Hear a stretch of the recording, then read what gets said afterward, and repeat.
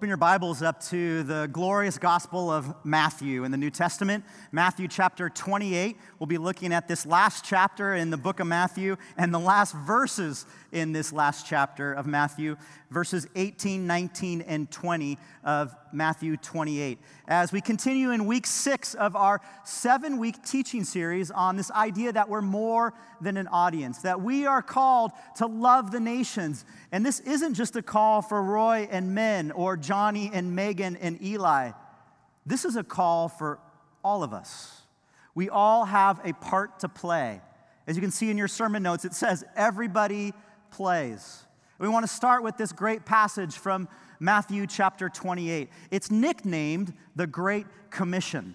The Barna Research Group did a survey a few years ago, and they asked people who identified as followers of Jesus, have you heard of the Great Commission? And 51% of those that were surveyed had not heard of this passage.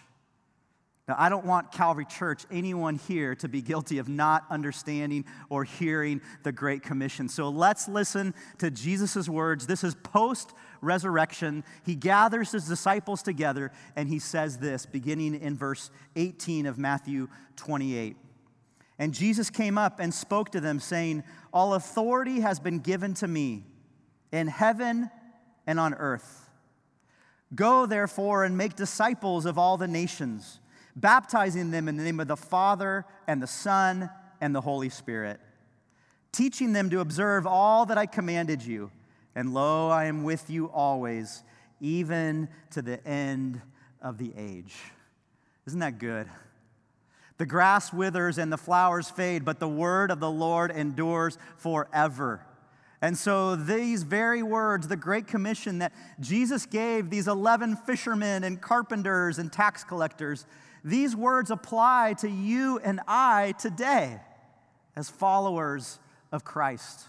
Can be boiled down to verse 19. Go, make disciples. Disciple is a phrase, a term meaning go teach people to follow Jesus, to obey the words of Jesus, to place their faith in Jesus, and then go to all the nations. This word originally would be ethne or ethnic groups. Go to all the ethnic groups. Again, this isn't just for us to watch others do it. We all have a part to play. It's an all play if you've ever played one of those board games before. We all have a role. Now you may be thinking like, oh, Matt, like I already have a lot of burdens on my shoulders, right? Like, I don't know if you've noticed, but our nation's in a little bit of turmoil right now. We got this whole pandemic thing going on. I just don't have the bandwidth to even consider anything outside my own world and sphere, let alone the globe. And yet, I just want to encourage us here today. As we learn and follow God's heart for the nations, it changes how we even live in our neighborhoods here today. And the opportunities that I've had to go overseas, when I come back here to Santa Ana, my whole perspective is changed. As I realize that God's a big God who is faithful not just in this little chunk of the world, but everywhere. His presence is everywhere. And all of a sudden, it makes my problems here in Orange County kind of seem pale in comparison to the faithfulness of God. When you dig in and follow the heart of God for the nations, it changes even you as you live in your neighborhood. And so this is for all of us, not just for a select few. And there's different ways that you can get involved in this game. You can pray, give, and you can go. And I want to give you some tools of how we can pray even starting today. We have this 10:02 prayer. We've been talking a lot about this, but I feel like I still need to keep talking about it just to get all of us on board.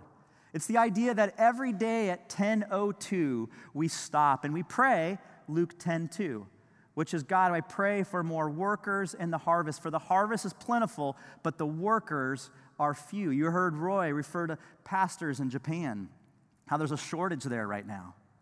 And so every day at 10:02, we want to pray, God, send more workers into your plentiful harvest. And God, here's a bold prayer, send me. May I be a worker into your harvest. So mark that on your phones. The time changes next weekend. So now it's a perfect time to start a new rhythm and routine.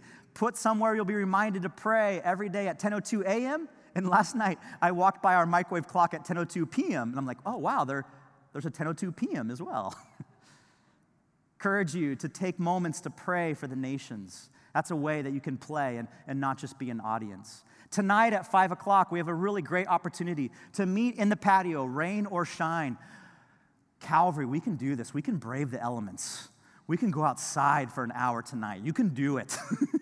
But we're going to have an opportunity just to worship God and then to pray specifically for different parts of the world tonight at 5 o'clock. And then this Wednesday, Tom and Gail Shook, who have been missionaries in Mongolia and Asia, are leading us in a time of praying for the immigrant, as they have a heart to lead Calvary and having a passion, compassion for the refugee. And so this Wednesday at 7 o'clock, there's info on our website. We'd love to invite you to come and simply pray for those that have been displaced that even live among us. So that's how we can play. And we can also give. Eric referred to this as one of the buckets of finances that we do here is to give towards our Reach Fund. This is what we call above and beyond our normal tithe or offering. It's an opportunity for us to trust God with our finances and say, God, you own it all. And I believe that you're the God of not only Santa Ana, but you're the God of this world. And so I invest. I plant a seed in what you're doing around the world through Calvary Missions. You can give. Please give. And then you can go eventually. Maybe not today, but you eventually will be able to go. I'd even encourage us in this preparation time while the borders are closed, go get a passport. Go to your local post office and update or renew your passport or get one for the first time. Be ready to go so that when the nations open, you can participate and get out of the audience and jump in. Erin Holm is our wonderful, one of our Reach pastors here, and this is her email. I encourage you, if you're interested in going in the future, jot this down. Reach out to Erin and say, Erin, I know it's not now, but when I want to play. I want to jump into the game. As we've been kind of thinking through how to even encourage you to get involved, we've had this idea of we want to have a twofold vision right now in missions at Calvary. And the first fold is this, is good news for Europe. You heard the Peebles refer to this, that there's a great need in Europe. Less than 2% would trust Jesus, have trusted Jesus personally, would say that the Bible is God's inspired word, believe that Jesus will literally come back again. The harvest is plentiful. Many need to know about Jesus. I don't know if you know, but in the book of Acts, we read about the very first Christian in Europe. It's a woman named Lydia. Verse 14 of Acts chapter 16, it says that she was from the city of Thyatira, which is kind of modern-day Turkey now, but she was living in Greece, Macedonia. A seller of purple fabrics, a worshiper of God, she was listening, and the Lord opened her heart to respond to the things spoken by Paul. First Christian in Europe. Isn't this cool? The heritage that Europe has with Lydia following Jesus. I did something that maybe you'd consider odd this week. I just did a Google search, and I typed in Lydia, Europe. And this is what popped up, this photo of this woman from Belgium named Lydia. I don't have her permission to show this, so I don't know if I'm going to get in trouble or what. But this, to me, represents a modern-day European. Lydia is her name. She lives in Belgium. She's a real-life person. Would you pray for Lydia? Would you pray for those that she represents in Europe who don't know Jesus? There's Lydias here today waiting for people to come tell them about Christ. My friend Mike and Cookie Taylor, my friends, they work with Greater Europe Mission. We actually invited Mike to come and share on the platform here today, but with the COVID travel and things, we thought it'd be best for him just to set up his video camera and speak to us through that medium. And so I want you to watch this video. It's Mike sharing a little bit of his story. It's him telling a story of a conversion where he was serving in England, and then he gives us a little challenge as well. So sit back. It's about 14 minutes, so get comfortable. Watch Mike's story on the screen. I didn't grow up in church. I didn't grow up in a believing home. My father wasn't a spiritual man. And so church was not a part of our DNA as a kid. I mean, we didn't read the Bible. We didn't pray together. And my dad was a colonel in the Air Force, and he was stationed at March Air Force Base right there in Southern California, and so we moved around quite a bit. But when he retired, he'd grown up in Northwest Arkansas, and when he retired, we moved to Fayetteville. So I literally moved from one of the coolest places on the planet, Southern California, to Fayetteville, Arkansas. And I was like, Dad, what are we doing? I was like 11 or 12. And, in your head, you're thinking, oh my gosh, what's Arkansas like? It's actually amazing and lovely. And I enjoyed my life in Northwest Arkansas. But it was one of those deals as a kid, you're like, oh my gosh, what are we doing? Anyway, so we left Southern California. We still didn't have this spiritual ethos in our home, but I was working at a pizza joint once when I was a teenager, and I was passing pizzas out the window. We were one of the first, I guess, pizza places that had a drive-through window. I don't know many that have them now, anyway. But so we were working. I was working, and this guy drives through and he orders 10 pizzas, and I'm like, man, this guy's having a party, and that's kind of what I was into, And I'd kind of built my life into this idea that I wanted to do what I wanted. I was involved, stuff that wasn't healthy. And so this guy's having a party. I want to come. And so we start talking, and he goes, well, the party is over at 11. I'm thinking, first thing I thought was, well, that's a lame party. I don't even get off till midnight. I was 16. But I got his name. He said, well, I've got a group of young people, which was also kind of a clue to me. Who talks about young people if you're a grown adult? That was a bit creepy. So anyway, so he basically said to me, hey, I'm taking a group of young people backpacking in Colorado. And I was like, man, I want to go. So I got his number and his name, and I called him the next day. And 2 weeks later, I went to Creede, Colorado, Young Life Wilderness Ranch. Had no clue spiritually what I was getting into.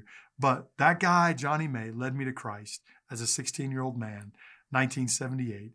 I literally came down out of the mountains a different person than the guy that went up into it. And it started my journey with Jesus, this walk with God that has lasted now 42 plus years. And it was the most significant, incredible decision that I made way back then, but it's been a lifetime of decisions to follow Jesus, to hear his voice, to respond in obedience.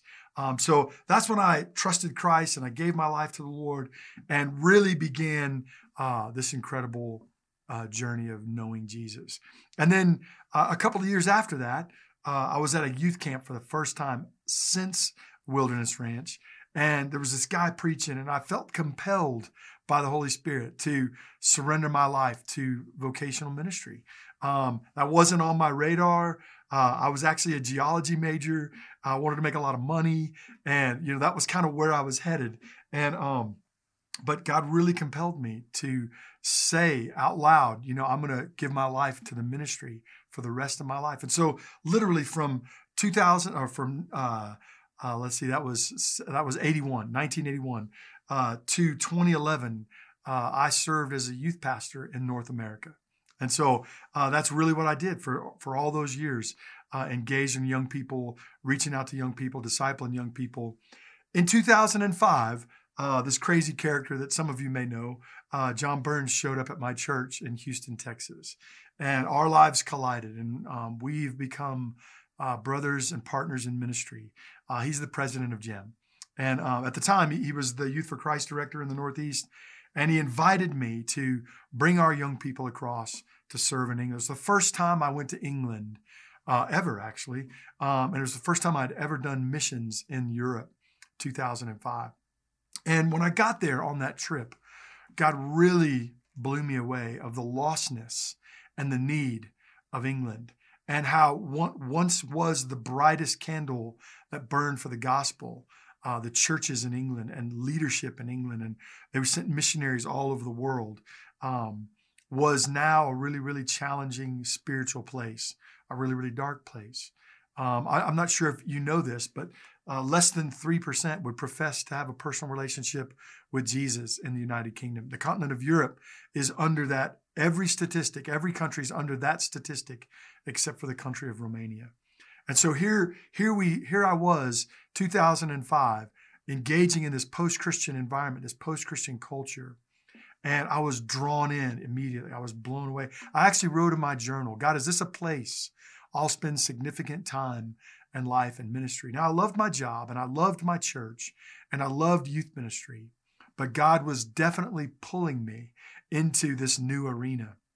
And it's not the time normally that happens. You know, when we finally moved to England, I was in my late 40s, and we lived there and served there for 9 years. But it was this process of God pulling me into. You know, we saw the need, and then we wrestled with the call, and then God said, "I want you to step out and obey." And so that's really how we got involved in Europe. And in England as a ministry and serving and building relationships. We had a young lady in our ministry that we, in England, that we met when she was 9. Now, this sweet girl is named Helena. And I've told Helena's story all over the world, actually, because it's been such a powerful thing to watch God do this in her life. She came to a kids club. We were having an after-school club in a little town called Thornaby. And as she began to come, her default setting was God was not real. Jesus was a myth. And she came desperate and needy, impoverished, but didn't know God was real or have any understanding of what it was. Almost pre-Christian, actually. You know, the lostness is so palpable in Europe that it's almost pre-Christian now, not post-Christian. It's pretty incredible. And so as we were hanging out with Helena, she began to ask questions. And I would love to say she gave her life to Christ when she was 9.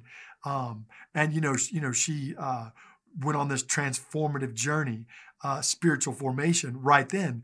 But the reality is, the truth is, because of that challenge that Europe faces, of the post-Christian thought, it took 5 years for Helena to get to the place where she would say, "I'm ready to surrender my life to Jesus." Now watch this. So as Helena grew up and began to ask why questions, she kept coming, she kept processing, but she ultimately, in the end, she gave her life to Christ. We baptized her when she was 16.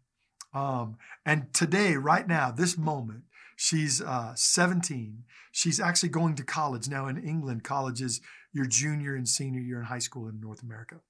And so she's going to college. And every day, Helena sends a screenshot of her devotional to myself and my wife, Cookie, to show us every day that she's immersing her soul in the Word of God. She's talking to God in prayer, just moment by moment. It's one of the most beautiful stories of the journey of relational ministry and the encounter of the Holy Spirit giving her life to Christ. And she's on this journey. And the other day I got a text from her, and she said, "I'm really, really excited. I know the path I'm on. I'm going to go to a ministry down in near Oxford in Bicester called Rain Ministries. It's a training ground for youth workers, for youth ministry in the United Kingdom." Now, you know what she said? "I want to be the voice that you were in my town." Isn't that amazing? Oh my gosh. It's amazing to see the transformation in Helena's life as we pressed in relationally, lived a life of authenticity, and waited for why questions. And then they came, and then she gave her life to Christ, and she's been discipled and baptized. And now she wants to be trained to be the hands and feet of Jesus in her little patch in England. It's one of the most powerful stories of faith and the journey of salvation in a post-Christian culture. And we want to see, and we are seeing that all across the continent of Europe as the gospel is lived out in the context of relationships and people are coming to Jesus. The other piece that I want to share with you really quick before we finish is this whole piece of hospitality around relational ministry. And, you know, England and Europe are famous for their castles and walls, right? Everybody wants a castle, and everybody wanted to be walled in so no one could get to them. And in America, we've kind of done that as well with, gated communities and big fences to kind of shield off the outside world. And in reality, that hinders relational ministry. And so I want to speak into your life and just of the power of hospitality as you view this moment that we're in. How are we going to reach people and make disciples? What would it look like for you to view the door frame of your home, the threshold of the door, as a place to invite people into your world to advance the gospel? See, we learned rather quickly in England in our 9 years there that the best way to cultivate relationships was around the table. You know, Jesus, I love this thought. Jesus ate his way through the Gospels, right? I mean, everywhere Jesus was going, he was on his way to a meal or some event that was related to food. And a lot of the powerful moments we see in the Gospels is Jesus at a party or around a table. And I think we in America need to begin to think like that. How can I use my home, my yard, my living room, my kitchen table as the opportunity to see relationships built and just a view of hospitality? I'm going to serve my neighbors. You know, what would happen if you took the mile around your house and you began to prayer walk that? And you began to say, God, help me to build relationships with the people in my neighborhood, that I could invite them into my life, my kitchen table, and just do the slow process of relationships that lead to conversations, that lead to why questions, that lead to folks giving their life to Christ. I actually think discipleship and evangelism are commingled in that arena. They already begin to take on some of the characteristics of you as a Christ follower as they hang out with you. But what we've done for so many years is say, I'm going to go to work, I'm going to punch the clock, I'm going to come back home, and I'm going to retreat into my den. Some of you men have man caves, right? You just want to retreat into your man cave and you want to be isolated. But we're not meant to live alone. That aloneness factor is real. We're meant to do life together. We're meant to do life in community. We're meant to make disciples in the context of relationships. And so as you think about this mission reach as a church, as you think about how can we touch the nations, I believe it's through the context of relationships. That's why we value your partnership with Jim. We want to get you into arenas where our people are on the ground, serving side by side, building relationships, and you come and maybe you experience a short-term trip. Maybe you're like me, 40-something. Yeah, I would love to mobilize you 40-year-old somebody in this, watching this on video. And you're like, man, there's got to be more with my life than this. I'd love for you to be brought into an arena where you can hang out with some of our team on the ground in Europe and God begin to stir your heart for a future calling to give your life away. It's really all about that. It's about relationships. It's about investing in people, using the vehicle of hospitality. So I pray this has landed on your heart today. I pray God's challenged you and spoken to you. And I look forward to the day that I get to come hang out with you guys as a church and invest in you guys personally and relationally, get to know you guys better. So God bless you. Let me pray for you, and then we'll end this time together. God, thank you so much. Thank you for Eric and for Matt. What a blessing those guys are to me personally. I pray your blessing over them as they lead this incredible church. I thank you for the long history of Calvary Santa Ana and just the wonderful investment they've made globally and locally for so many years, all the way back into the 30s. God, thank you for that. Thank you for the beauty of this church at work and doing mission. But God, I pray today that we would understand our calling individually to do life with people for the advancement of the gospel. Help that to become our rhythm, Lord. Help that to become the way of life that we live, that we open up our lives, open up our homes, and we give ourselves away. And we give all this to you in Jesus' name. Amen. God bless you. Amen. Isn't that great? So there's more Helenas, there's more Lydias from Belgium that are waiting for relationships to talk about Jesus with. And so again, we're not just an audience sitting back and clapping for other people. No, let's get involved, pray, and to give, and to go. This is our calling as Christians, as followers of Jesus, as the family of God here at Calvary Church. And so one of the visions that's bubbled up over the last year or so has been this idea of reaching Europe. And the other one is this, is Bibles for everyone. The idea that the scriptures still need to be translated in so many different languages. And I want to just remind us, refresh us again, that God's word is so powerful. Look at Psalm 19, verse 7. It says, the law of the Lord is perfect, restoring the soul. Maybe you just need your soul restored right now. God's word is the antidote, is what you need, is the fuel for restoration. And God's word can fuel and restore and feed those in any language or tribe. Why? Because God's word's powerful. Maybe you just want to write these down real quick because this is just an incredible list of the power of God's word. It's a fire that burns. It's a hammer that breaks. It's a rain that waters crops. It's milk that nourishes spiritual babies. It's food that fills the spiritual hungry. It's a sword that pierces the heart and battles the devil. It's gold that spiritually enriches us. It's a mirror that shows us our true selves. It's a lamp that illuminates our path. This is the power of God's word. This is what Joanne Shetler understood. Jo grew up in San Luis Obispo on a ranch. She had cows and sheep.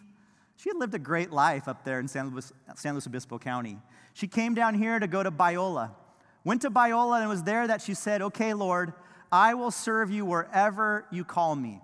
And at 22 years old, as a single woman, Jo was called to the mountains of the Philippines. This is about 6 hours north of Manila. You take a bus, you get off the bus, you take a 2-day hiking trip to get to the Balangao people. Jo was the first Westerner that had ever lived with this people group. And over 20 years, Jo from San Luis Obispo, Biola grad, translated the scriptures. And this woman right here is the first follower of Jesus in the Balangao language. This is Tekla, not Tesla. Her name's Tekla. Tekla's mom was a witch doctor. So Tekla had all kinds of spiritual darkness in her life. But when she began to understand the scriptures through the tool of Joanne Shetler, Tekla gave her life to Jesus, and her life was forever changed. In fact, you can read more about Tekla's story and Joanne's story in this incredible book. It's called And the Word Came with Power. Some of you need to do book clubs on this. This book is fantastic. You cannot put it down if you get it. Please pick up this book. It tells more of the story. So Tekla becomes a believer in Jesus. This is Anna, and this is her husband, Victor. And these are their 2 sweet kids. Anna is from the Balangao people. She went to university, thought she would just kind of work in the business world. Ended up, God called her to missions. She ended up in Papua New Guinea. Her husband, Victor, is a native of PNG, and they began to translate the Bible in Papua New Guinea for tribal people. But it was during their work over the last couple years that God began to put on both of their heart opportunity to return to the Balangao people and translate the Old Testament. You see, Joanne had translated the New Testament, but the Old Testament has not been translated yet for the people. And so Anna and Victor and their kids moved back up into that region. In fact, this week, they're translating the book of Exodus. It's so cool. Pray for them. Because they said this is a hard week. There's some terms in Exodus that don't translate into the Balangao language. Anna is the daughter of Tekla. God changing one person at a time, who then changes one person at a time. It's powerful. We have the privilege to partner with Anna and Victor. Your dollars go to support them in translating the book of Exodus right now. It's awesome. Get in the game. We're not just an audience. We're called to be involved. And there's so much work still to be done. can see some of these stats. They're overwhelming. Just this month, they did a recalculation of the languages that still need to be translated for the full Bible, and there's great needs.